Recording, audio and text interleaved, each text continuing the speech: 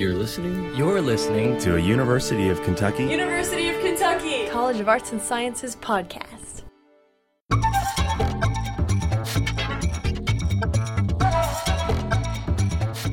Paris might best be known as the City of Lights, or for its food and wine.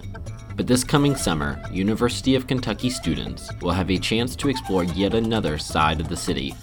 Associate Professor Vershawn Young from the Department of English and the African American and Africana Studies program will lead students to Paris in an investigation of the city's connection to African American arts, letters, and culture.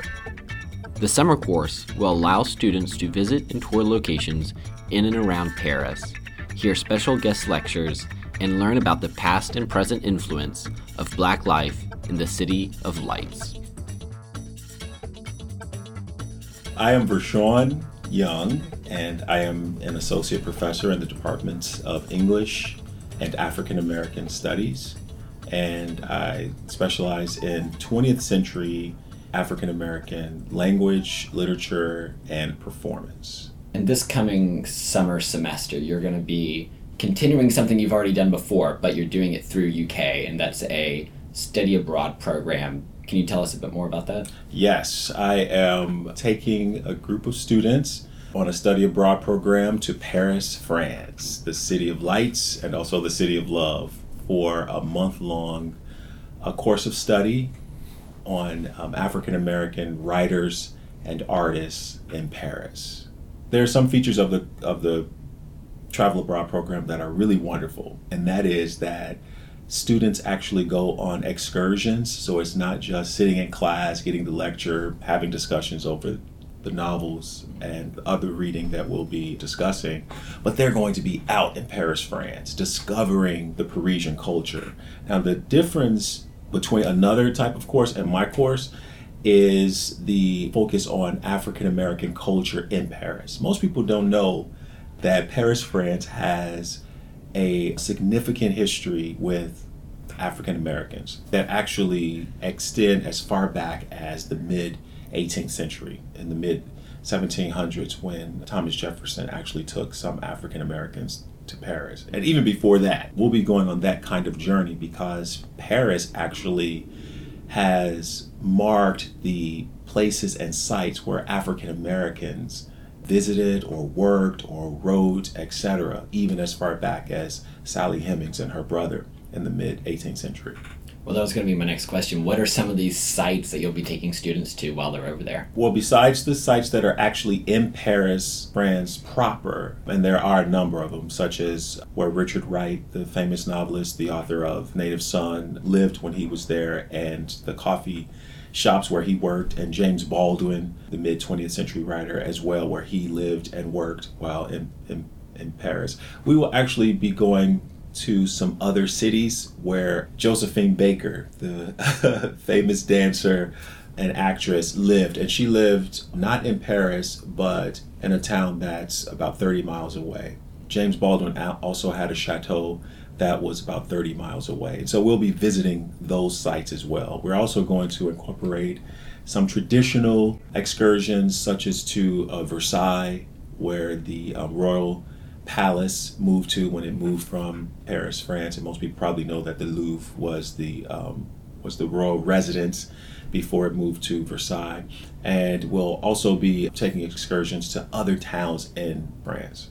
For the African American writers that moved to Paris and that moved to France for a period of time or for however long, what were some of their motivations for doing so? Was it purely cultural, or was some of it an escape from the race politics of America, that maybe they could have a little bit more room to move over there? What drove them over there to begin with? A lot of them have different reasons. So when we talk about the mid-18th century African Americans, they didn't have a choice, right? Because they were actually enslaved and they went over with their owners who took them, but they thrived there. In the 20th century, in the early 20th century, a lot of those writers went over there to escape American racism, and they felt like it was their craft was more appreciated and they could develop their craft, even though they were writing about America and speaking to Americans. So like James Baldwin finished his novels there. Richard Wright also wrote a number of his more hard-hitting essays about American racism from Paris. So they felt like they had, like as you put it, room to move, a little bit more freedom. And as a matter of fact, after both World War I and World War II, African American soldiers were stationed in Paris or in France large, and a lot of them just stayed because they didn't have to deal with segregation in the United States. And so that's also some of the things that we'll be talking about in class as well. You've already taken a fair number of students over there previously. What have they said to you that is like, what stood out to them? What have they gotten from it? And what's been their experience of it? What about that experience makes you want to keep doing this for them?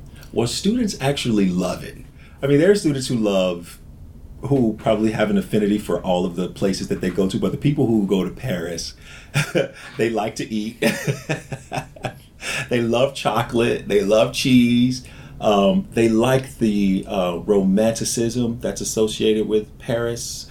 Even though, I get sort of serious and my voice gets low when I talk about these writers and the history, all that is fun because we actually have these conversations, sometimes in the classroom, but a lot of times in the very coffee shops where these writers were writing. Because the coffee shop culture is huge. Like the bistro culture is huge. That's what it is in Paris, right?